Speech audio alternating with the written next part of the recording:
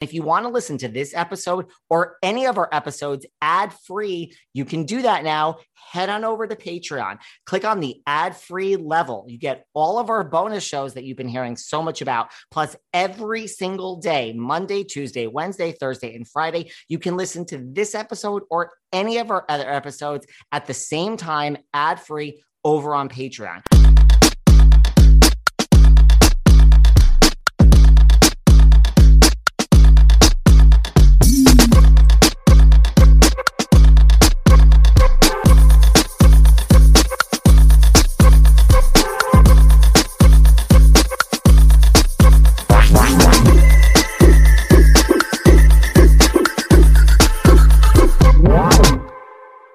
Project Runway. Where is Project Runway? Remember the heyday of Project Runway when it was just before it went to Lifetime and then returned to Bravo? I love Project Runway. Well, I figured, we have to have at least one Project Runway contestant on here to really tell it like it is. What is it really like behind the scenes? Heidi and Tim Gunn. What about Christian Siriano? I mean, the most famous winner of all time. Really, we talked about it all when we had SUEDE on. Remember SUEDE with the blue hair? I do. This chat originally aired January 25th of 2021, over 3 years ago. It's another one I feel is lost on our feed. We don't do enough coverage of Project Runway here, so kick back and hear all about Tim Gunn, Make It Work, and all about what it really is like to be on and be a contestant on Project Runway. Mr. SUEDE. Hey everyone, this is David. Welcome back behind the velvet rope. Let's just get right into it today because we are joined by the one, the only from Project Runway, SUEDE. Hey David, how are you? I'm so honored to be back behind the velvet rope with you. What is going on today? Oh, well, I've made a huge career change. I came to Ohio to care for Mom, who sadly passed and really kind of destroyed my life. But I come out of that depression after a few years. I'm in real estate now. Since March, I've done about $4 million in business now. So a whole new career, a whole new SUEDE, and a whole new life to adventure with people like you and everyone. Oh my God. Okay. So you lived in New York up till your mother got sick. Wow. And you used to live right near me, right? You used to live in Chelsea? Yep, I was on 18th between 8th and 9th by the schools. I was there. That was my first building I moved into when I came to the city. Did you love being a Chelsea girl? You know what? I don't know if I could go that far. I love the city and everything that it had to offer. I would say once I did the show, it kind of changed my perception of being that close to so many people. So I bought a mountain house outside of New York, which is over 30 acres, and I can kind of escape and reground to, being myself. But it was definitely an experience not being able to go anywhere without people being like, SUEDE, SUEDE, SUEDE. We're going to talk about the power of TV because that's a whole discussion. So now you're in Ohio. In the house I grew up in, nonetheless. Wow. It's a little bit of a challenge because, so many memories with my family and don't really have any of them left anymore. Dad died when I was in my 20s and then Mom just left, and it was kind of, I was sitting here up in Seven Hills, Ohio, and I was soaking out in the jacuzzi, the giant outdoor 6-person jacuzzi, huge in-ground pool next to it. And I'm thinking about, having to make that trip back to New York City to my 1-bedroom apartment. And I thought, why do I keep doing this?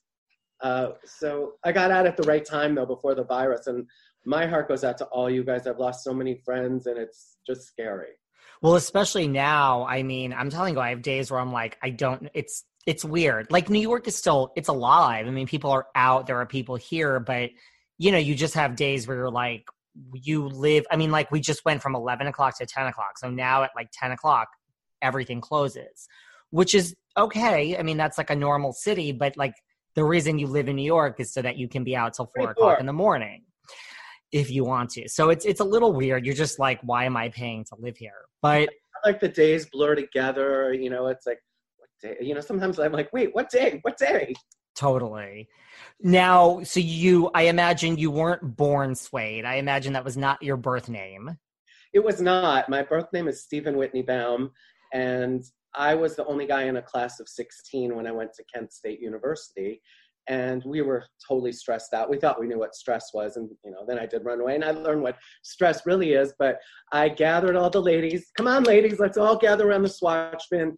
Everybody has to pick a piece of fabric and you're going to be that fabric for the day. So everybody had, whatever it was, velour, or I had a friend who was in a mood and she wouldn't do it. And she's like, I'll just be this piece of tracing paper. So to this day, I call her Tracing Paprikash. But that's where suede was born. I picked up a piece of suede. And that was when AOL started. So my nickname on there was Hunky Suede, which I still have. So that's where I became Suede. And you just you loved it and you're like, I'm just going to stick with this. Well, I kept it until I moved to New York City to work professionally. And then I thought, I don't know, are people going to get it as Suede? So then I went back to my professional name because I'm trying to respect the trade, right? And I got about as far as I could get. I was creative director with Jordache, Lee Jeans. And I just thought, you know what? There's got to be something else. And I had a dream. Tim Gunn came to me and said, Suede, we need to see if you can still make a dress. And so I jumped up, found some fabrics up in the middle of the Catskills in New York, and I made a gorgeous black evening dress and did it in a short period of time. And I thought, well, let's give it a shot, see what happens. Did you always know, growing up, that you, was it ever anything else you wanted to do, or was it always fashion?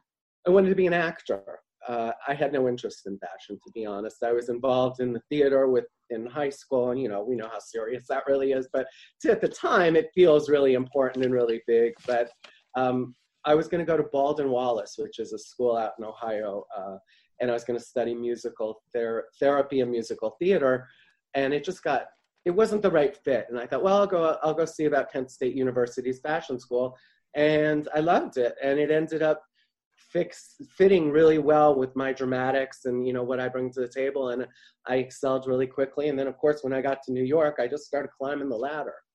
And was it always New York? I mean, I guess if you go into fashion, that's the obvious choice. It was New York for me because, well, you can do Los Angeles, and now the market's so everywhere because it's been butchered so terribly because of the economy. But when I graduated, it was New York, it was LA. A lot of us dreamed about Europe, but not so easy to get overseas without a job or a sponsor and find one. So to me, New York was obvious because it wasn't that far from where mom and dad were.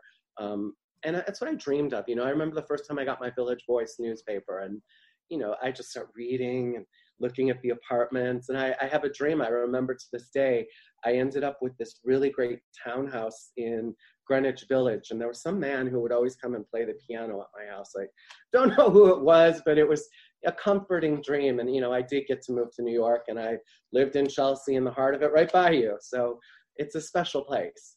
I mean, it's true. People who I think don't live in New York don't realize how obsessed we are with real estate. I mean, that's why I love all the real estate shows. I'm just, it's like real estate porn. Your mind goes there of oh, well, if I just close my eyes, maybe I could live in that $40 million townhouse, and this is what my life would be like. And let me just picture that for a minute. Right. I agree. I mean, I remember the first house I looked at, I was thinking of buying shortly after I moved to New York. And of course, you're going to jump through the screen and strangle my neck.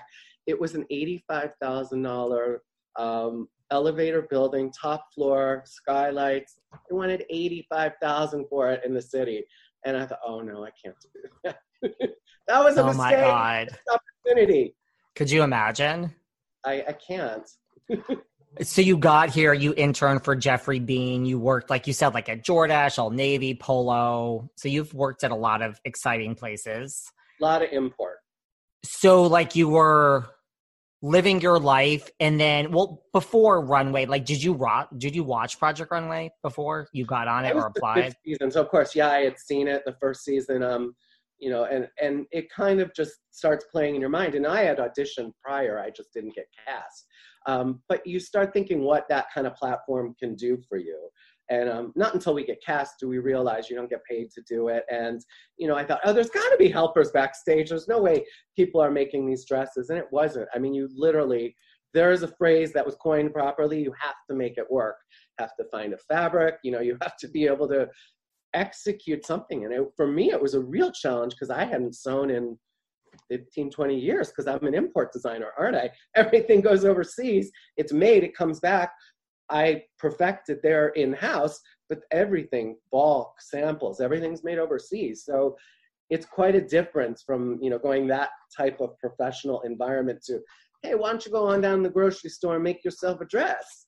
So that's what you did, like when you worked at all these places, like you were the designer, it went overseas, they sewed it and made it, and then it came back. So you weren't doing any sewing or anything like that at all? No, gosh, no. The only job I ever had where I had an in-house sample maker, which was, believe it or not, one of the most creative jobs, was I worked for a division of Berkshire Hathaway, and it was called All Built Uniforms. Now, they would have us come out to all the casinos in Vegas, Atlantic City. We did the launch of the Hard Rock, but asked us to make different sections of those costumes. And the most fun at all was the cocktail waitresses, because the little more risque and, nip slip and all that kind of stuff, they loved that look. So you could really let your mind go from a really creative, sexy standpoint. And that was always exciting. The wait is over. That's right. Season 5 of The Kardashians is here. Just when you thought life couldn't get any faster, they're punching it into overdrive. Kris, Kourtney, Kim, Khloe, Kendall, and Kylie are back and continue to defy expectations in all their endeavors. So get ready to go behind the glitz and glamour of the most iconic family on television. The all-new season of The Kardashians premieres May 23rd, streaming on Hulu. This summer, the world must answer one question. Why has no one made a popsicle that gets you high yet?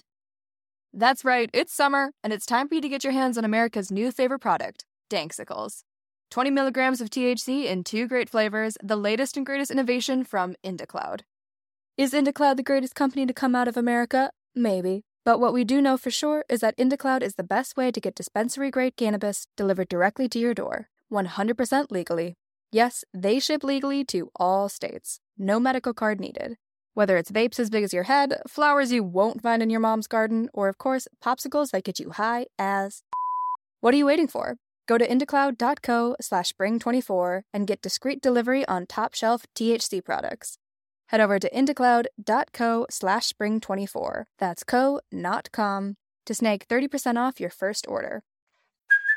Hey, it's Kaylee Cuoco for Priceline. Ready to go to your happy place for a happy price? Well, why didn't you say so? Just download the Priceline app right now and save up to 60% on hotels. So whether it's Cousin Kevin's Kazoo Concert in Kansas City, go Kevin, or Becky's Bachelorette Bash in Bermuda, you never have to miss a trip ever again. So download the Priceline app today. Your savings are waiting. Go to your happy place for a happy price. Go to your happy price, Priceline. I always start out the year with such lofty financial goals. Look, tax returns are coming soon.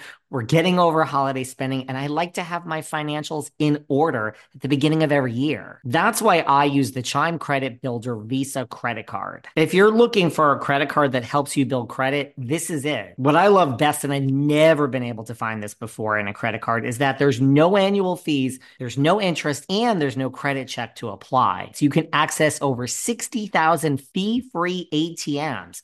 You can pay your friends through Chime, whether they're Chime members or not. Start building your credit. Open a Chime checking account with at least a $200 qualifying direct deposit to get started. Get started at chime.com/velvet. That's chime.com/velvet. The Chime Credit Builder Visa credit card is issued by the Bancorp NA for Stride Bank NA members FDIC. Out-of-network ATM withdrawal and over-the-counter advance fees may apply. Call 1-844-244-6363 for details. Late payment may negatively impact your credit score. Results may vary. Early access to direct deposit funds depends on payer. Spot me, eligibility requirements, and overdraft limits apply. And then, so did you have, well, first of all, how many seasons did you apply for? You said you applied. Did you apply like every season, just one season? I applied, I think it was the second season, and I got through to like the last set of interviews. And I wasn't comfortable with who I was, to be honest. I dyed my hair, so it was like a brownish color. I wore a suit. Growing up in the Midwest, we're not really we don't think in terms of like maybe how I look now. We think very reserved, right? So I tried to make myself what I thought the world wanted from me. And Tim came up to me and he's like, listen, I really love you. I think you're really cool, but I don't know what to do with you. And it kind of spoke to me in my head. And I was like, I get it. You know, like I'm not being true to myself. I'm trying to be somebody who maybe I'm not. So let's give them full on SUEDE. So the next year I tried to audition, but it was the last day and they had already cast. So I didn't even see anybody. So then I had that dream and it was season 5 and it was going to be the last one on Bravo. And, you know, there was no idea where the show was going after that. And I thought, you know what? Screw it. Let's try it again. And I did. And here we are. That's shocking not shocking, but like, that's interesting that you thought that way. Like, even though you lived in New York and it was fashion. And like, if you look at season 1, like Austin Scarlett, like there were some people that were not traditional in the first season, but it's interesting that you still thought that. But I mean, I get it. Securities, and I really probably pushed that back to, you know, growing up in the Midwest and not really having the openness that you have in New York. I mean, I literally went from a state where it wouldn't be uncommon for me to be walking down the street and have somebody yell something at me, to going into a, you know, New York City where people embrace you no matter what.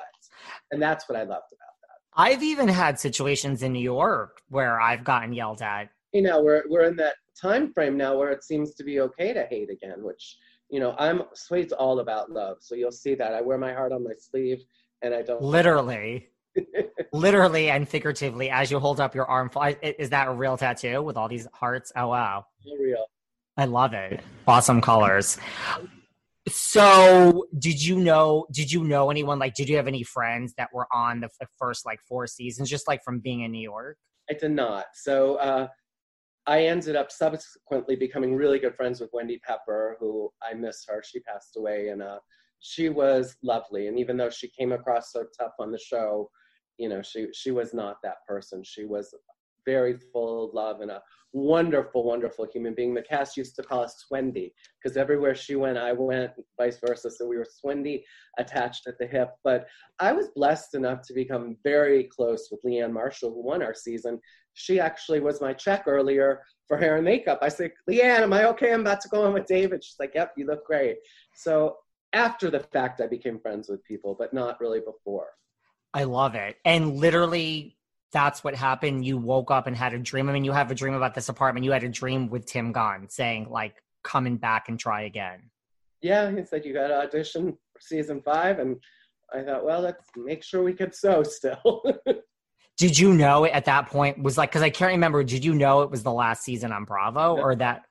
No, we didn't really know what was happening. We just knew there was a lawsuit over where the show was going between NBC and A&E, I believe, which was Lifetime. So we just knew that. We also were told up front that there probably would be no promo signs, which we all but were bummed because we were all looking forward to having our subway sign or, you know, one of us on the buses. But sadly, that didn't happen. But, you know, you cannot imagine when you hear the show at the time had like 7 million viewers or whatever, you think of the whole United States and you're like, oh, that can't be that many people, can it? Right? I mean, you walk down the street and you've got to allow yourself an hour to 2 hours to get anywhere just because these people, they recognize, you know, and the show really promoted talent. Anybody who gets on there was super talented, regardless of where they made it, you know, in terms of the show. You have to be. So I appreciate everyone on there. I may not like them all, but they all have talent. Is that why you did it? Like, I mean, other than the stream with Tim Gunn, was it really like, this could be a great opportunity? And is that the perception, like, in the fashion community, or was it at that time, like, kind of like, if you're not a known designer, this really could change everything? I think that was my hope. I think, you know, in retrospect, the industry doesn't respect the show, which is what it is. And I think it kind of deviated from what it was back then, because now, I mean, kids are smart. They're like, oh, okay, I can learn how to make 12 different pieces and just be able to pivot on those 12 ideas and do whatever I need to do. When I did it, it was very organic. I did not prepare to make certain garments. It really was organic as to what I felt at that moment. And you could see some of the struggle with some of us where we're we're given such little time, such little resources, so much pressure, and it's hard to get past that and to think clearly. And yeah, I mean, I could see that. And this time when you went back, it was full on suede, like blue hair, no suit, nothing. When I auditioned the next time, Tim was out, so I didn't get to have him on the team who was deciding. Christian Siriano was there. I think somebody from Elle, there were some other people. It was, it was not an easy process. They're very tough. They tell you right then or if you're moving forward or not, but you can't tell anybody. So I knew I was moving forward, which was great. And I think about 2 or 3 weeks later, we got a follow-up, and I happened to be at Kent State University, which I have a lifetime endowment there. I was there to select the scholarship winner when I got a call from the Magical Elves that I had been cast. So it was pretty exciting time. So that's when I found out I was going. But prior to that, they did fly us out to LA. We had to meet with the network execs, producers. So it was a huge boardroom of people who just like throw questions out. When I went in, the first thing the guy who brought me in said is, "Hey, is Suede here to rock it?" And that's how I ended my video audition. And so I just kind of went into that thought process. And for me, it was more about separating who Steven is versus who Suede, the public person, is. Because, we all have, those parts of us that aren't really made for public. And for me, it's easier for me to be Suede when I'm out in public, and I use Suede now in real estate. And, Steven is for me at home with my friends and family that I have around me, to fight with, to love, to talk passionately. And that's kind of why I made that difference. And when you got it, like after being flown to LA, sitting in the room with all these executives and got it, were you just like, holy shit, like this is amazing? Like, were you ecstatic? Find out at that point. They flew us home. And in my mind was, I nailed that audition. There was nothing I could have done differently. I went into the Suede person as I see him. There was no direction given. I sometimes speak in third person. I'm quirky, that's why people were drawn to me. Love me or hate me, I'm just quirky. That's just who I am. And it was, I realized that even if I didn't get it, I had given my all, and it was an opportunity worth trying. And if I didn't make it, nothing lost. And then you got it, and you finished 5th on your season. Yes. So did you, when you got there, first of all, did you feel you were at a huge disadvantage? You mentioned you didn't sew. Was that evident right away, or you kind of just, were you like, oh shit, I'm behind the 8 ball here, or now you kind of overcame that? I think I was a little, probably just a little bit not in reality yet, because you see all these people and, I had watched the show, obviously, and in my mind, I just didn't see how they could actually do everything they did in the time period. So I think I was more kind of cruising on, where are the sample makers? When they coming all in? And as, it goes through, you realize, hey, this is it. You better make it work. And that was, like I said, a very true phrase. And you get there and they literally go through every piece of your belongings to make sure you don't have any tools, any materials, anything that could give you an advantage, literally through all your medications. They have everything. So it was weird.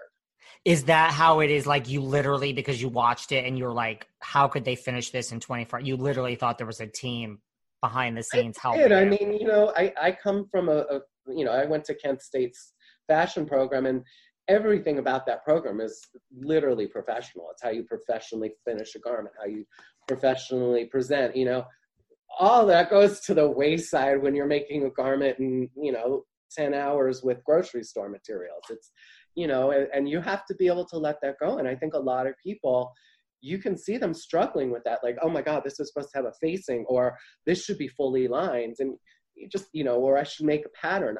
You just don't have time. I literally would throw the fabric onto the dress form and just start cutting and hope for the best. You just don't have time to make a Muslim. Wow. And then when you get there, where is this check-in? At the hotel? They literally are because remember there were certain, I don't know what seasons, there were seasons. Remember there was that scandal where someone brought something or had help or all that came. I was on after that, and I think that's probably why they literally went through all your belongings. I had specific bobbins that would help you do like a blind hem, and I said, I don't mind sharing it with everyone. Nope, you can't have it. So, I mean, even things to help you with finishing touches that would be available to most designers, we couldn't have unless everybody had the same one. And so, it did make you feel at a disadvantage, and me even more so, because I hadn't sewn in 15 years or so. It's just as an import designer, conceptually and, with merchandising, you think out the collection, but, it's a skilled hand to be able to sew all that. It's, they don't always work hand in hand. The creative talent of a designer is not always the meticulous hand of a sewer. The sewers and pattern makers, they are our lifeblood. Had we redone that show and we each had a pattern and, sample maker, I could have gone further, but with my own specific talents, it got me far enough, and it got me to a name that people remember still to this day, and that's how I. Well, SUEDE, properly chosen. I mean, no one's going to forget that, and it does tie into fashion very well. Yes. You guys know I've been so honest with you about my weight loss over the past few months. Look, I've struggled with my weight my whole life. There's so many diet plans that say, do this, don't do that, and none of them have ever worked for me. That is until Noom. Noom realizes that with weight, one size does not fit all. They take into account each person's individual needs. Noom builds personal plans that takes your specific dietary restrictions, medical issues, and other personal needs into account, and then they build a plan that works for you. Noom uses a psychology-based approach. They focus on the why. They believe that losing weight starts with your brain, so they focus on why haven't you been able to lose weight. They really change the way you think about food. Stay focused on what's important to you with Noom's psychology and biology-based approach. Sign up for your trial today at Noom.com. That's Noom.com. And check out Noom's first ever cookbook, The Noom Kitchen, for 100 healthy and delicious recipes to promote better living. Available to buy now wherever books are sold. So when you get there and they go through this stuff, I'm just so curious. Like, it's literally in the hotel. Like, let's open every suitcase, every medicine. Actually, Parsons. We got to Parsons first.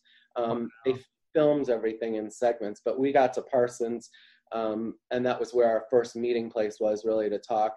And then they filmed us in groups going over to, I can't remember what the name of the hotel was, but whatever. Atlas, maybe, I think. It might have been that, yeah. At that time, yeah. Yeah, so I remember one of the girls from Three's Company was in that building. She would ride the elevator with us. Really? Yeah. Like Joyce DeWitt? No, it was the one that replaced... Because it wasn't Suzanne Summers, that I can tell you. It was one who replaced her. Jenny Lee Harrison? No, I want to. Yeah, it was Jenny Lee Harrison. Maybe it was. I don't know. But yeah, she was in that building, and we would all get all excited when we were on. She was so nice, though. That's a good person to get excited about. Yeah, and in the morning you're on the elevator. Cool to see her. I was like, I don't know who it is, but I can tell you it was not Suzanne Summers. It was not Suzanne Summers. Thigh Master, Suzanne Summers is far from living in any rental building. Right? So you get there, did you think you were going to get farther? Did you get farther than you thought? Was it much harder than you thought? Was it easier? I mean, I guess You've already implied it was harder.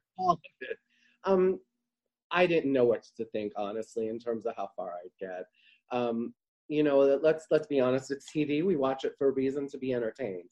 And I knew that, and that's why I did the third person thing, because I'm weird. And listen, for me to try to explain all my weirdness to you in, a 10-minute video segment isn't going to work. So third person is where it was for me. And that was, the one thing that people were like, oh my God, that's the crazy hair color guy who talks in third person. So that kind of is why I did that. It was my shtick. I knew I didn't fit into any of those types, the backstabber, the screamer, the crier. I made my own type, which is, very much me. I'm okay with weird. I personally have no problem with that. That, my friends. I mean, was it obvious that, not even for yourself, but was it obvious amongst the contestants of like, Leanne Marshall's going to win? You know what I mean? Like, was it obvious who was going to get far or no? Like each week you guys were just like shocked. I think really you just saw people, and it was a guessing game. Sometimes we'd go in and think, the judges were going to go one way and they totally went the other way. So it was it was not easy to tell which way we were going at all. And you guys were paid like nothing to be there. Nothing to do that show. And once you're eliminated, at least on our season, you were sequestered. So whoever gets sequestered, they start paying them once they're eliminated, because they have to, feed themselves, and they have a hotel room, but they're not allowed to go home. So I got eliminated on like the day before we all got let go. So it didn't, for me, it wasn't a whole lot. And I still got to show at Fashion Week. So I was happy. So that's how it is. Like if you're first out or whatever, you get sequestered because you can't go home to your family. So or whoever knows you're here after a week. So you obviously didn't win. I don't know if they still do it, but obviously back then, we had just come off of Christian Siriano season, which, was like huge because he's such a strong personality. The bloggers, everybody were watching. So they knew where we're filming. We're in New York City. It's not hard to follow a bus and knock off, these are the people who came out who didn't come out. So yeah, they had to follow us to a lot of different places just to mimic that they were doing the same things. Right. And then that's when you get paid, like when you're sequestered. Yeah, which didn't happen for a lot of us.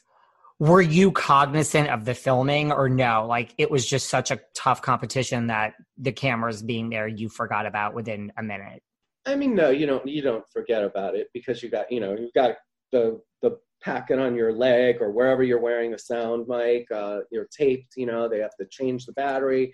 If you do something where you're, making a sound, scratching, then, they tell you.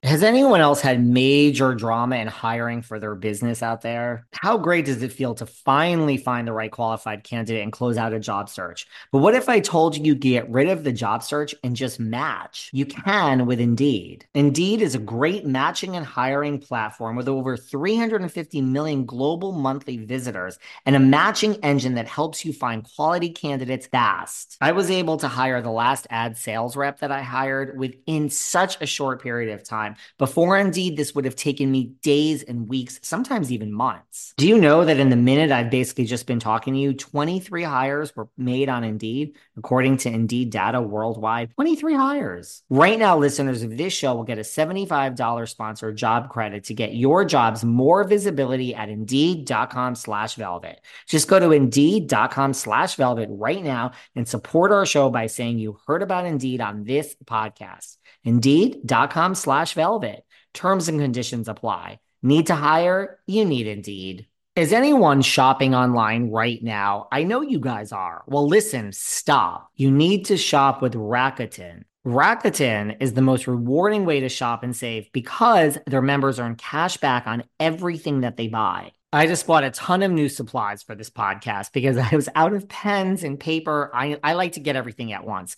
And I went to Rakuten and I went to Staples and now I got cash back by buying these things I would have bought anyway. Rakuten is a shopping platform that partners with over 3,500 stores across every category: beauty, clothing, electronics, home, department stores, pets. You're already shopping at these stores anyway, so it's a total no-brainer. Rakuten is the smartest way to save money when you shop. I just got all my supplies at Staples and they're on the way, but look, you could shop at Macy's, Adidas, Walmart, Bloomingdale's, Sephora, Expedia, all on Rakuten. So don't you want to earn cash back when you're shopping? Go to Rakuten.com. That's Rakuten.com. They had people writing down everything we were doing. The only time camera's off is if you're sleeping or you go in the bathroom.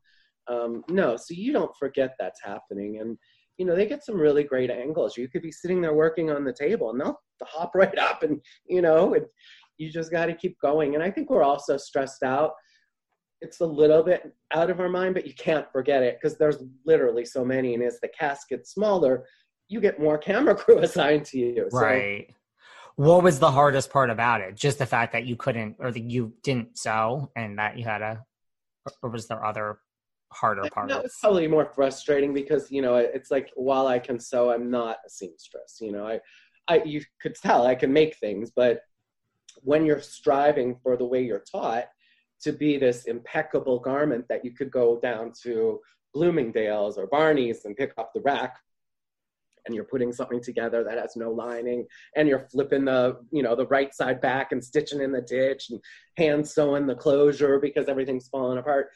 Something in that takes away your belief in that garment because it's, it's not right, but end of the day, it's a runway show. And it was before they went up to look at the garments. I mean, really, it was, if we could all take the hard work that needs to go into it out of our mind and just think beautiful for the runway, maybe that would have been a smarter concept, but I didn't get past my schooling.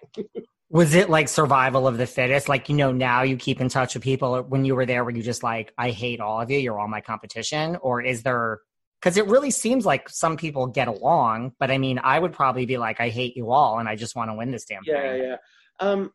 Every day, and we talk about weekly challenges. These aren't weekly challenges. These are daily. We go back to back. So when we have, we started a challenge this morning. When you see that runway show that looks like it was a week later, it's literally the next day. We go through that whole spiel with the judges, elimination. Nobody really knows who's getting eliminated. They had separated us at the time. And then we restart the next challenge that same day. And whoever's not there, you figure out, guess who got eliminated? So it was exhausting. I'm the type of person who always has to be in my bed to sleep. I got to the point where I could fall asleep in the chair waiting in the back room. I was that exhausted. It sounds like it. It's exhausting. Do you think, because I've talked to like people from other reality show competitions, like did you ever think that the eliminations were not based on merit and there was ever an element of like this person, like, okay, Christian Siriano, like, I mean, he's brilliant, but he made good TV. Like, did you ever, and not even the winner, but did you ever think week to week, this person's being kept because they're great TV? Yep. And you did. I mean, I think I benefited from that as well. I mean, let's face it, but keep in mind, this is all filmed prior. So it's not like producers can't respond to what's happening at immediate time with response and people. But like I said earlier, you tune in because it's entertaining. Nobody tunes in to watch 15 quiet designers go through an easy sewing process and put a garment up. That's not as exciting, right? So if you're making good TV, my belief is you're going to go further than the person who makes a strong garment and doesn't make good TV. I mean, I'll tell you, for instance, and I have no way to confirm or deny, if you look at the first elimination from our season, he was, noted by Vogue as up and coming. He was very, very experienced with red carpet. He was a very talented designer, and his garment was impeccably finished, and he was the first to go. Who was that? Was he quiet? He ended up being my roommate, but we all were kind of afraid of him, and when he came in, he had a big spiel, and it was like, you guys all better watch out for me because I'm better than any of you, and you're all going to be sorry. And that was the attitude, and that was the first to go. So, his talent was definitely there. I wasn't in the judges' room, so I certainly don't know, but I made it to the top 5 and got to show up Bryant Park, so I have no complaints. And what I got from it was, recognition, and that's what I always wanted as a kid. I wanted that fame, and that, I guess it's that part of us that wants to be adored and feel loved. So that comes, and what you don't expect is the hate that comes with it, and that's the double sword. That's the double-edged side. Were you let's talk about the fame for a minute. So like you said, like at the height of Project Runway, I mean, now we'll get into how it's changed, but right after season 5, after Christian's season, you experienced like you couldn't walk down the street. I mean, you have blue hair, people are like, holy shit, they're SUEDE. Yeah. I had stalkers. It went pretty far. And I cannot imagine how these top A-list celebrity people do it all the time, because it's quite honestly exhausting. And I come from the mindset that if somebody's taken time from their day to approach me, I deserve to give them that response and talk to them. I mean, they deserve a response. And sometimes I wish I hadn't, because quite honestly, I had one guy come up and tell me about how much he hated me and blah, blah, blah, because I spoke in third person. We were in an election year. That was the year Obama was running, and the government was, we were having a lot of issues. There were world issues. The economy was tanking. That was 2008. I did the first show, and to find that people actually had time to worry about what tense I spoke in, and maybe even learn something because they didn't know what that meant speaking in third person. It just amazed me that we had even concerns about that. Like, let's focus on things that are bigger. That's shocking that someone said that to you. Because in my experience, people hate you online, and then when they come up to you, they want a picture and they want to kiss your ass. And I'm like, you're actually the same person that hates me online. I mean, I don't have any specific examples, but let me tell you, that's how it normally works. Yeah, that's how this particular situation ended. He, it was all about how much he hated me and blah, blah, blah. And then at the end, he was like, you're really cool. Can I buy you a drink? And I was like, thanks, I'm good. Yeah. I'll buy my own drink. What, and then did you have because it was a different time with social media, but you still had all of that online hate, or it was in person hate? I would say what hurt me the most, to be brutally honest, was what Hedda Lettuce did to me. And it was, for her, it was just to see how much she could make it about her. I mean, all the designers were like, I can't believe how mean she's being to you, and that's off camera. You don't hear any of that. And I was really hurt. She accused me of being lazy and just anything she could get attention on. And this was on the show? Yeah, and you could see where I call her over and I say something. Well, after filming, I was getting ready to go out, and I remember my phone started ringing quite a bit. And it was friends in New York telling me that Hedda Lettuce had just given horrible interview to HX, which was like our Bible back then, right? Yes. And ripped me to shreds. And then there was a video on YouTube, which I hear is still there, where she did the exact same thing and just went off about me. And it broke me for that night. I got really sloppy drunk because I was so depressed. And I thought, you know what, like, I got to let it go. I signed up for this game, but it was hard because people feel the freedom to forget that we have feelings and that, maybe we are all about love, and just rip us to whatever suits their needs to get themselves attention. And especially Hedda Lettuce, that's a big name, like in the New York drag community. It's not like, right. It's almost like, yeah.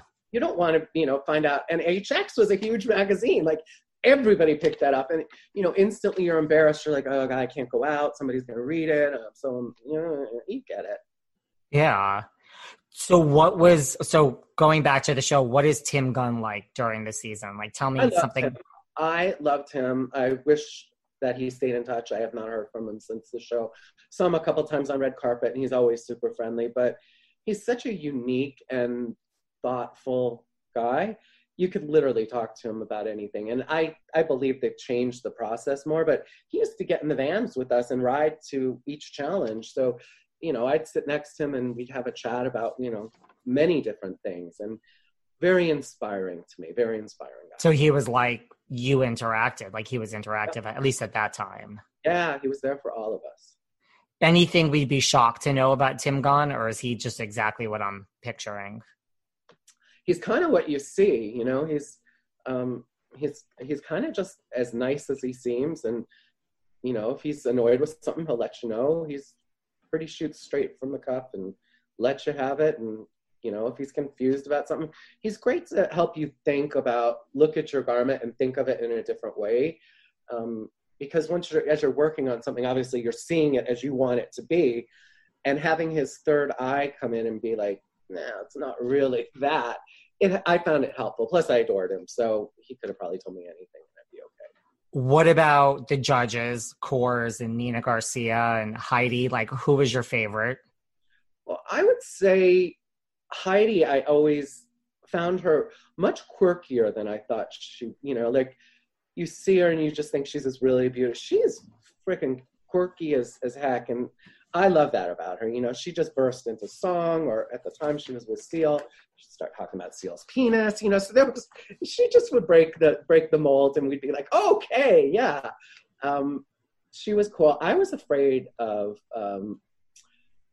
Kors and Nina during the show. They both could be pretty harsh. But afterwards, Nina was wonderful. So lovely. I'd see her at events, and she was so kind. So I like her, but Michael was not so great to me after the show. I got asked to attend an event with Kent State University, and it was at one of his stores. One of his employees had passed and left a bunch of clothes to Kent State University's fashion museum, and they asked me if I would attend with them to help accept it. And I said, is it okay with Michael? We were done filming, so it wasn't like there was anything there. He was so mean to me. The uppers at the university came up and apologized for having me go. It was so awkward. I felt terrible, but it was, you know, I guess I kind of expected that from him. Like what he saw. So you went to this was in New York, like at a store? At his store. His flagship store in Fifth Avenue. And like, how was he mean? Like, it was kind of like this. Never said hi to me. Really? Excuse me. Was wow. Just not, like, and you know, all of these people who were there know him on a more intimate level. So they were excited to see me because they don't know me, and I'm kind of flavor of the minute. And I remember somebody asked me to go and speak out at one of the high schools, I think, out on Long Island, and he was just mad. He was just mad.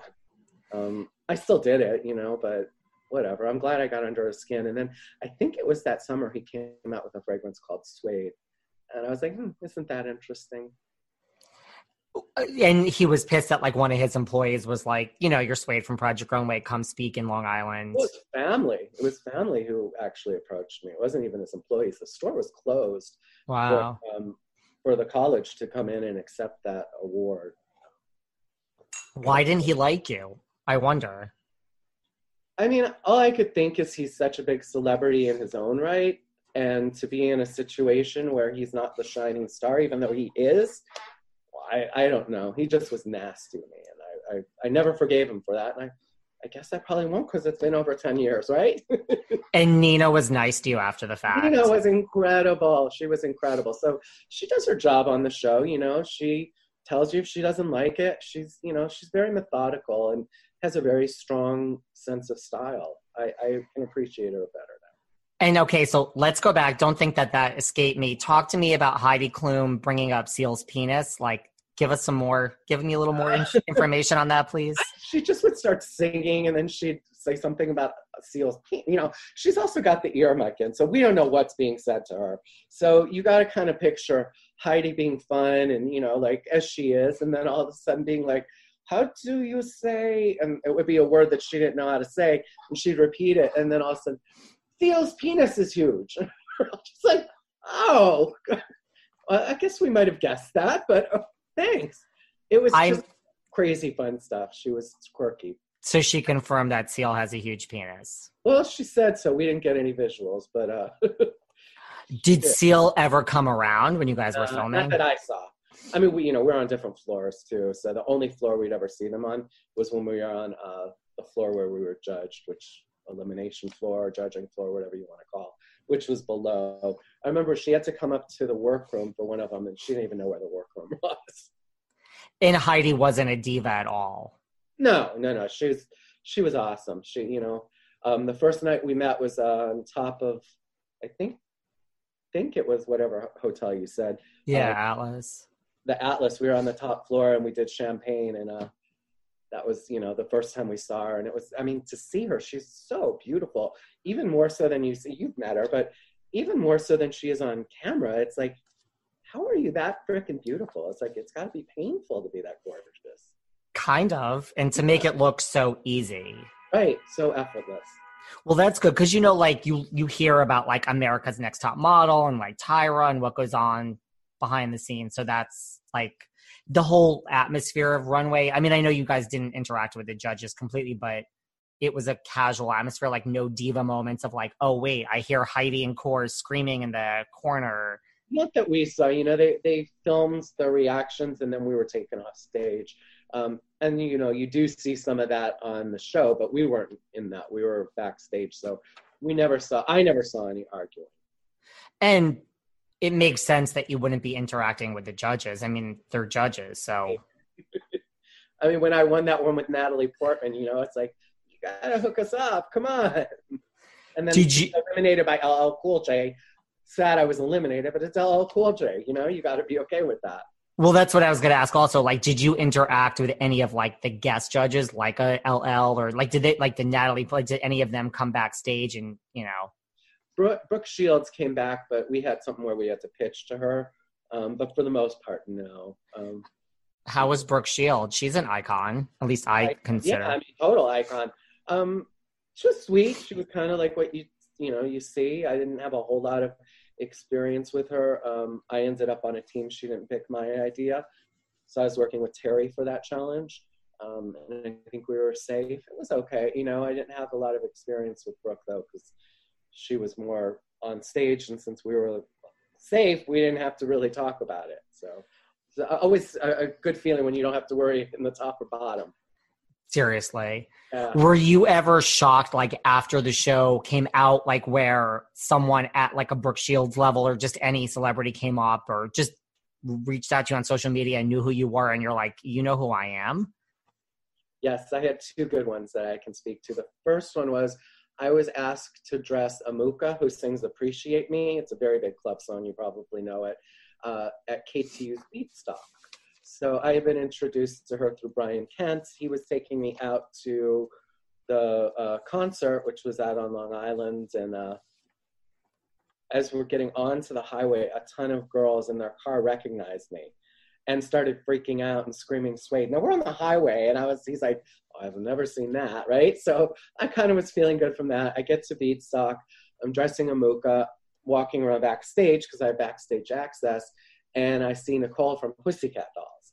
I'm like, oh, I've got to say hi. I wanted to give her my card, but she's in head-to-toe vinyl, so there's clearly nowhere to give it to her. So I go to walk up to her, and her bodyguard comes flying out and almost knocks me over. She pushes his hand away and says, shut up, SUEDE. No one told me you were going to be here. And I literally was like, what?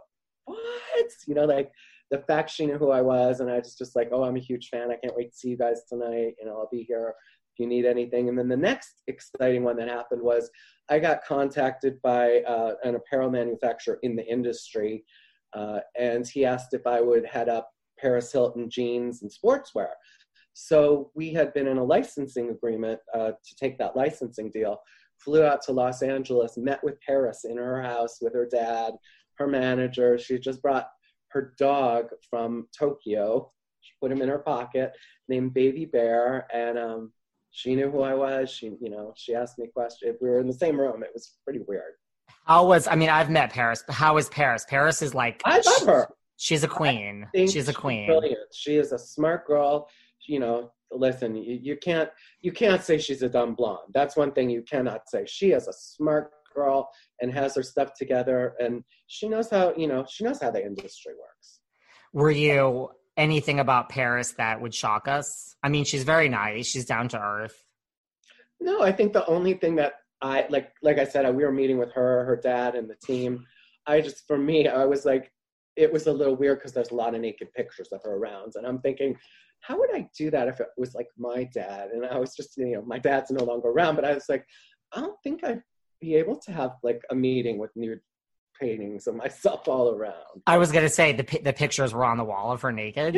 Yeah. Like in her house. That's how it's decorated. Yeah. You got to love that. She's gorgeous. She has a replica of her house in the backyard for her puppies. So it's her puppy replica. Yeah. No, Paris is, and Nicole Scherzinger, well, that's a good one too. Yeah, those were both two good ones. How do you think, so you mentioned like Project Runway isn't respected in the industry, like that's the case? In my opinion, yes. I think if you think about it, I mean, fashion is a business.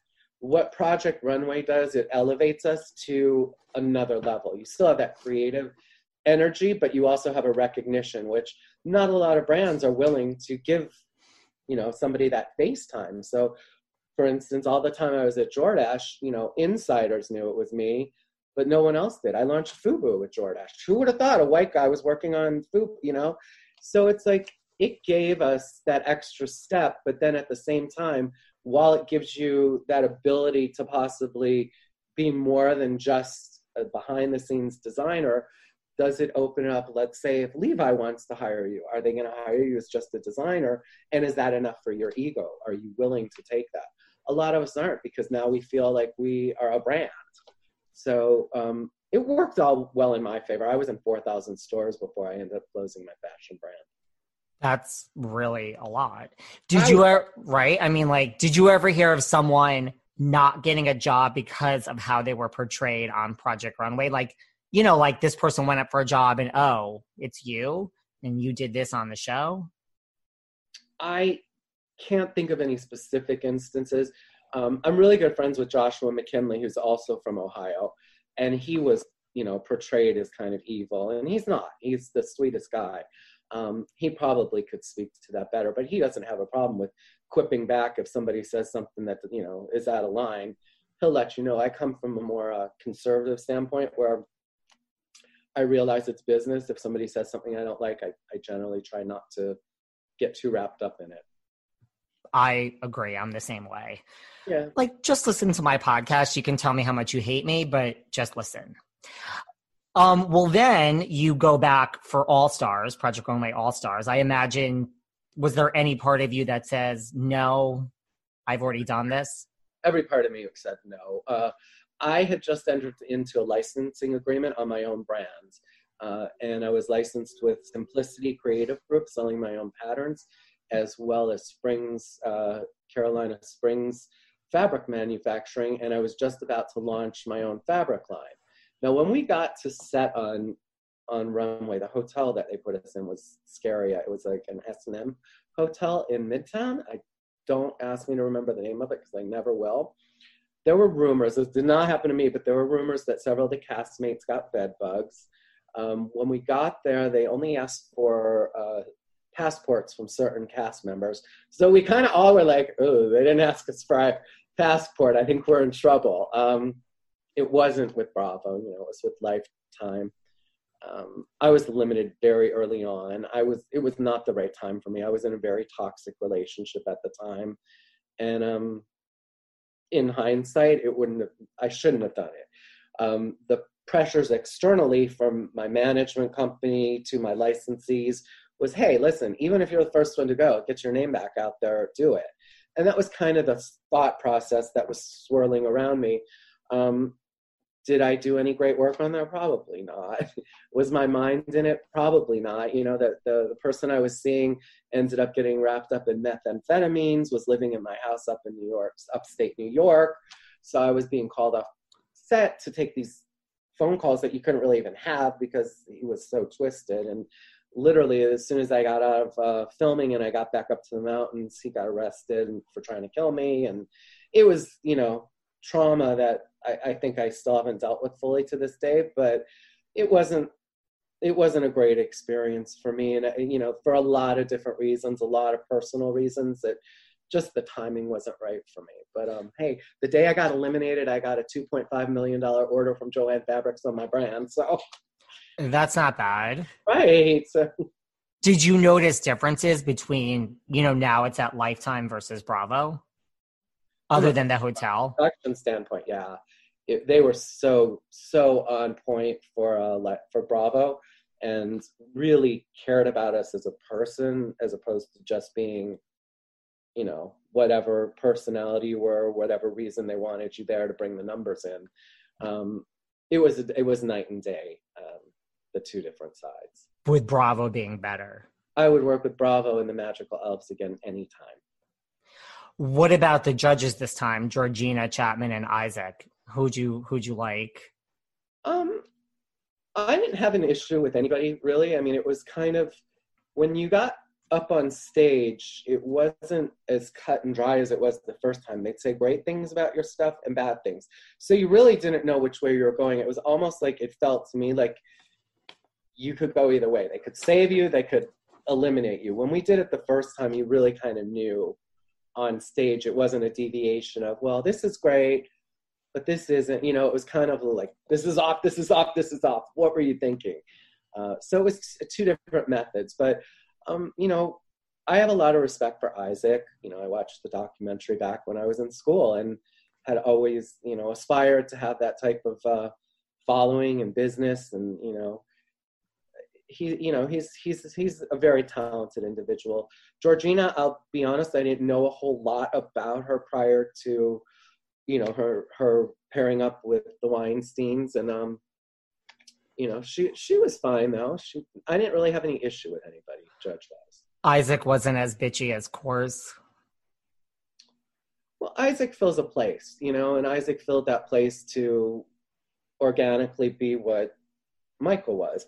People are used to a certain setting in it, hence us trying to get this gorgeous, girl to be the moderator, and we had Carolina, I can't even remember her last name, but we were the year before they brought in Alyssa Milano, and I love Alyssa. I think she did a great job, although I don't know how they style her on that show. Thinking like you don't get the outfits that they choose for her. Do you? No. Yeah, I was gonna say. No. We're gonna have to go back. We're gonna have to have a drop card and look at them together. I mean, I'm obsessed with Charmed. I'm obsessed with Who's the Boss, and I'm obsessed with Melrose Place. So, I mean, Alyssa has been in some of my favorites. Did you watch Insatiable yet? You know what? It went over my head. I don't understand. People love it. I know. The one guy favors you. I mean, I would watch, and I loved Mistresses, the one season Alyssa was on it, but it was a great show. I mean, I just love Alyssa, so I get it. I do too. But I think Insatiable is canceled now, I think. She was adorable in it. I just was like, okay, maybe I need to watch this and pay closer attention because I don't get it. Huh. Like, let me put it this way. I never would have watched it if it wasn't for Alyssa, but I would watch anything, even if I hated it, as long as Alyssa Milano's in it. So I get it. I have a friend like that. She's straight and she's obsessed with Alyssa. She's like, I would give everything up to be with Alyssa. I'm like, but you like men. And she's like, doesn't matter. I love Alyssa. There's something about her. I mean, did you ever see, because of Georgina, did you ever see Harvey Weinstein, on set or no? Oh, yeah, I met Harvey. The day we showed at Bryant Park, he brought his kids back to introduce us, How was he? To the circus. Nah. He was Harvey, I mean, I never had a lot of direct reaction with him, which I'm glad. But I will tell you that as my business was doing really well, there was a lot of pushback from the Weinstein, particularly the Project Runway brands, to take my space in terms of patterns and fabric, which really disappointed me. They filmed that whole kids show, used all my fabrics, never once gave me mention, never once asked me to guest judge, nothing. Wait, which show? When they did Project Runway Junior. Oh, okay. And Fabrics was one of the sponsors, and that was when my fabrics were full on there. Would have been a perfect, fit, because I was already selling fabrics to them, and not even as much as a call out on those fabrics, which to me was, listen, at the end of the day, Harvey's out for Harvey. He doesn't care about any of us. And it just was a little disheartening to me. And I don't want to go down a sad rabbit hole, but I just don't think any of us get the support that, you see RuPaul's Drag Race, and you see a lot of those queens being lifted up by the producers, by RuPaul himself, It did not happen for many of us. Yeah, Christian Siriano gets, front page. I could tell you from a Leanne standpoint, who I've been best friends with her since that show, they have never shown up at any of her runway shows. She showed it every fashion week up until virus hit, and then she has said, I'm not doing it anymore. And I think that's sad when you have people who have won and they don't get the support from these personalities that could literally make a difference in our careers. Well, that's what I was going to say too. Just what's the word? I guess the sorority of Project Runway, the brotherhood. I mean, is there this, other than Christian, who do they really favor? Who do they show up for? Because I don't know. Ando got it for a bit, I know he... Who? Ando? Okay, yeah. I think he did for a while. And I think even Michael Costello, he was on dressing a lot of those sheiks on that show. I didn't watch it. I'm bad with reality TV. Don't hate me. Although I don't hate you. I almost fell over when I saw you with Cher. Can we talk? Well, Cher's in a different category. Yes, we bow down to the house of Cher. Wow. Well, like for me, it's Cher and Madonna, and I will never have a picture with Madonna, so I'm just I was gonna. bummed. I talked about Madonna the whole season. Nothing. Never reached out, nothing. And she was and is still an inspiration to this day, but I kind of thought like something. And then this is funny. It was probably about 6-9 months after the show. Macy's was launching the line with Lourdes. I think it was called Material Girl. Yes. And they were looking for a creative director. And I applied and I wrote this brilliant cover letter. Do you know, they never even called me. I was like, wow. That would have been perfect for this. Like, hello, I never took them, like. Well, that would have been a great job, yes. And it would have been a great PR fit too. I mean, oh well. Missed opportunity, Madge. Missed opportunity. I mean, are those some of your like inspirations, Madonna? Madonna was kind of how I got through life, realizing as a young kid that you're not like everybody else, that, something fuchsia isn't just something fuchsia. It is something spectacular, shiny, and, Tool and Shimmy Shine, all those kind of things. There was a line from Devil Wears Prada where Stanley says something about being that kid who looked at the magazine late at night under the sheets. And, that there is something to that, where I looked at Vogues and it gave me a feeling, even my fashion books, or even reading the New York Press, and, all those things just kind of gave me hope as a kid. And Madonna was definitely one of those. Cyndi Lauper, Cher, all these people that you've got to have up there on the closet doors when I see you next time. I'm all about Cyndi, Cher, and Madonna. I have no problems with any. Boy George. I mean, I could keep going. We could. Were you shocked, like, just having met, like, Harvey Weinstein, like, when all of that happened? Well, that all came after, I mean. Yeah. My interaction with Harvey was literally at Bryant Park in the tents, meeting his daughters, who were probably 8 to 10 maybe at the time. So, I mean, instantly my thoughts went to the kids when all that went down. I can't imagine how I would feel or how I would internalize that if that were my father and those allegations were coming out against him. I never had any awkward, moments in a room with him. But it's sad, and it does happen out there. We know it happens out there, And, Rose McGowan said, if you see it, shame it, call it out. And that's what we really have to do to keep everybody safe. But I think, not to take this political, but with what's happened, it's okay to hate again. And we have to remember we're all in the same thing together, and we want to lift everyone up. And my rights should be no different than the rights of the person next door. And I think that's what we all really want right now, is just in this country, some happiness and peace and love for everyone. That's really what I want. I would think that is what we need right now. What about, because so from the show, the one name that stands out is Christian Siriano. Like, so that begs to me the question, like, not even just Project Runway, but like all these reality shows, like American Idol. I think of Carrie Underwood and I think of Kelly Clarkson, and that's kind of it. I have some others maybe. Do you think it's a saturated market now? Like, do you think Project Runway could do for someone what it did for Christian Siriano now, like 100 seasons later? Well, I think there's a lot that maybe we don't know. I heard rumor, if it's true or not, that Weinstein helped Christian after the show, which wouldn't surprise me. I think unless you have a mega powerhouse taking you on that tour, I think the likelihood of being a Leanne Marshall, of being a Gretchen, of being a Jay McCarroll, one of these people who are super talented and won, how do they get to that higher level?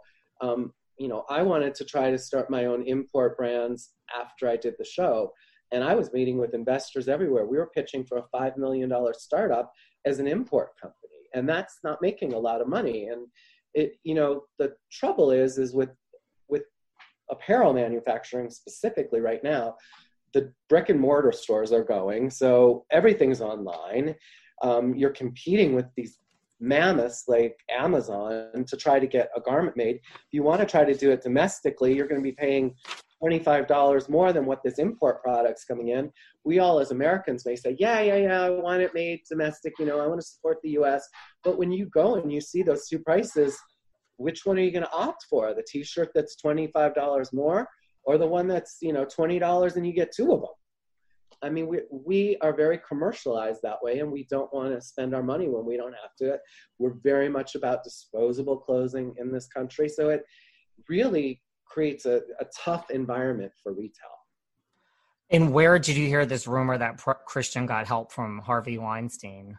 It's kind of like just kind of floating out there. A lot of the other designers say, oh, well, he got backed by Philip Morris because he went through Harvey Weinstein. I don't know. I don't know that. I mean, I'm not friendly with Christian. He was, clearly I was not one of his favorite people. He had some nice things to say about me, and is what it is, so I don't chase after that kind of energy. We like positive energy. Yeah. Is there do you think a jealousy amongst the other winners towards him, or? I mean, listen, we're all jealous. We all would like to be Christian. He's very talented, and he's very well supported by the media, and that, helps grow a business immensely. So for anyone to, say that they don't have maybe a little bit of jealousy, that they don't get that, I would think they're maybe not being fully honest, but, yeah, he is the one that we all remember, and had to be somebody, might as well be him. He was young, very entertaining. We all watched that season, and, fierce, and then Saturday Night Live spooked him, Right. So, do you watch Project Runway now? I do not. I mean, it's changed, I'll watch RuPaul's Drag Race because it's kind of, it's kind of the same thing, but more entertaining now, right? And, those performers on RuPaul's can come off that show and get a manager, and they can book them in 10 clubs and make a nice pocketful for everyone. What do you do with the designer? You're not going to send us to, a club to sew 10 garments. That's not happening in a night. So it's a little bit different. We are a very different breed of reality personality, because we're not singers. We can't go in somewhere and belt out 5 songs and make 100,000. We can't go somewhere and sew 5 garments in, an evening. So it's a little bit more of a stretch as to what do you do with the talent that actually creates apparel. Right. And same thing with the singers from Idol. I think underestimated in the beginning. I think somehow RuPaul's Drag Race is one of the winners of reality TV. I agree with you 100%. I mean, I have recently sat down with many of the girls from the show, one after another. And, these girls. Well, you know what it is too? What I think it's there is drama, but it's not. It's not like Housewives, or it's people love drag queens. It is uplifting. Yeah. I mean, if you really think about it, there's really not a lot of drama, hateful drama on Drag Race, and you don't need it. People tune in for the happiness of the queens. Right, and all the beautiful colors and, sparkle and dazzle and razzle. And then they could easily get booked afterwards and have a career. So I think somehow... Yeah, you get it. You get what I'm saying. What do you do with the designer? Yeah. I mean, it's the designer needs to go to work. Yeah. So were you devastated when your line, when you shifted, now you're in real estate? Was that a hard change for you, or do you miss design? I think the hardest thing for me was Mom was sick. And what had happened is I had come back to surprise her for her birthday, which was in October, had a wonderful celebration. Well, she started falling after that. I was at the gym out here, and she called, and she's like, oh, I just fell. I think you might want to come home. And I'm thinking, oh, it can't be that bad. She called me, right? I come home, and there's literally blood all over the bathroom. She cracked her head out, and I knew at that moment, all right, the time of her being able to be alone all the time is slowly closing that window. So I had to make a decision really quick. This was all around the time that I was hearing that Runway wanted to get more into patterns and fabrics because it was under the SUEDE brand. And I had to make a decision. And my mom gave up her career. She was a physicist. She quit that. She was one of the first women physicists, had her own patents, worked at Union Carbide. She gave that up to have me and my brother. And for me, I was that close to her that it didn't matter. I was like, I will give up my career for her any day. So I just kind of accepted it with as much pride, I guess, as you can. And yeah, you feel like a failure. Yeah, you feel terrible. But I knew mom was more important for me. And I set my mountain house up so I could have guests come and go, and I could treat it as a, second home. And I made Ohio my home and cared for her until the very end. And then it took me about 2 years to come out of that depression. But I would do it all over again to be there with her through the end. She was my everything. And I got a lot of special moments, red carpet with her when we did the Runway finale in Los Angeles. There's not a lot of people who could say they did that with their mom, and I can't. Was she like, oh my God, like you're so Hollywood? Yes, she was thrilled. She came to New York to see me show at Fashion Week, and we're just walking down the street. I'm holding her hand, and girls are screaming, "I love you, SUEDE!" Somebody threw their bra at me, and she was like, my mom was older. There was a double generation gap, so she had seen this stuff with like Beatles and stuff. But to her, it was like, this is my little baby. People are like screaming to him, and it was. I loved it. I loved to be able to share that with her. I miss her every day. Well, and like not to be too morbid, but it's true what they say, like we're the children, and then when you get older, your parents become the children. Like that's what happens. It's true. Like that's just how it works. Do you love doing real estate? Oh my God, I love it. I didn't know if I was, right? So last year on my birthday on December 19th, I was getting ready to go out and grab something to make myself a little adult cocktail, open my garage, and all this water starts flowing in. And I was like, well, that's unusual. So I go and I look out. The water main at my neighbor's house burst and is shooting out about 6 feet out of the ground. Took the city of Cleveland over 6 hours to fix that, by which time my basement had taken on water. Insurance came and said, we're going to have to test these tiles. They look like asbestos. Sure enough, they were asbestos. So I'm thinking, I'm trying to start a new career. I have no idea how I'll do in real estate. So I guess I'm going to turn the basement into my bedroom because I have really nice upstairs.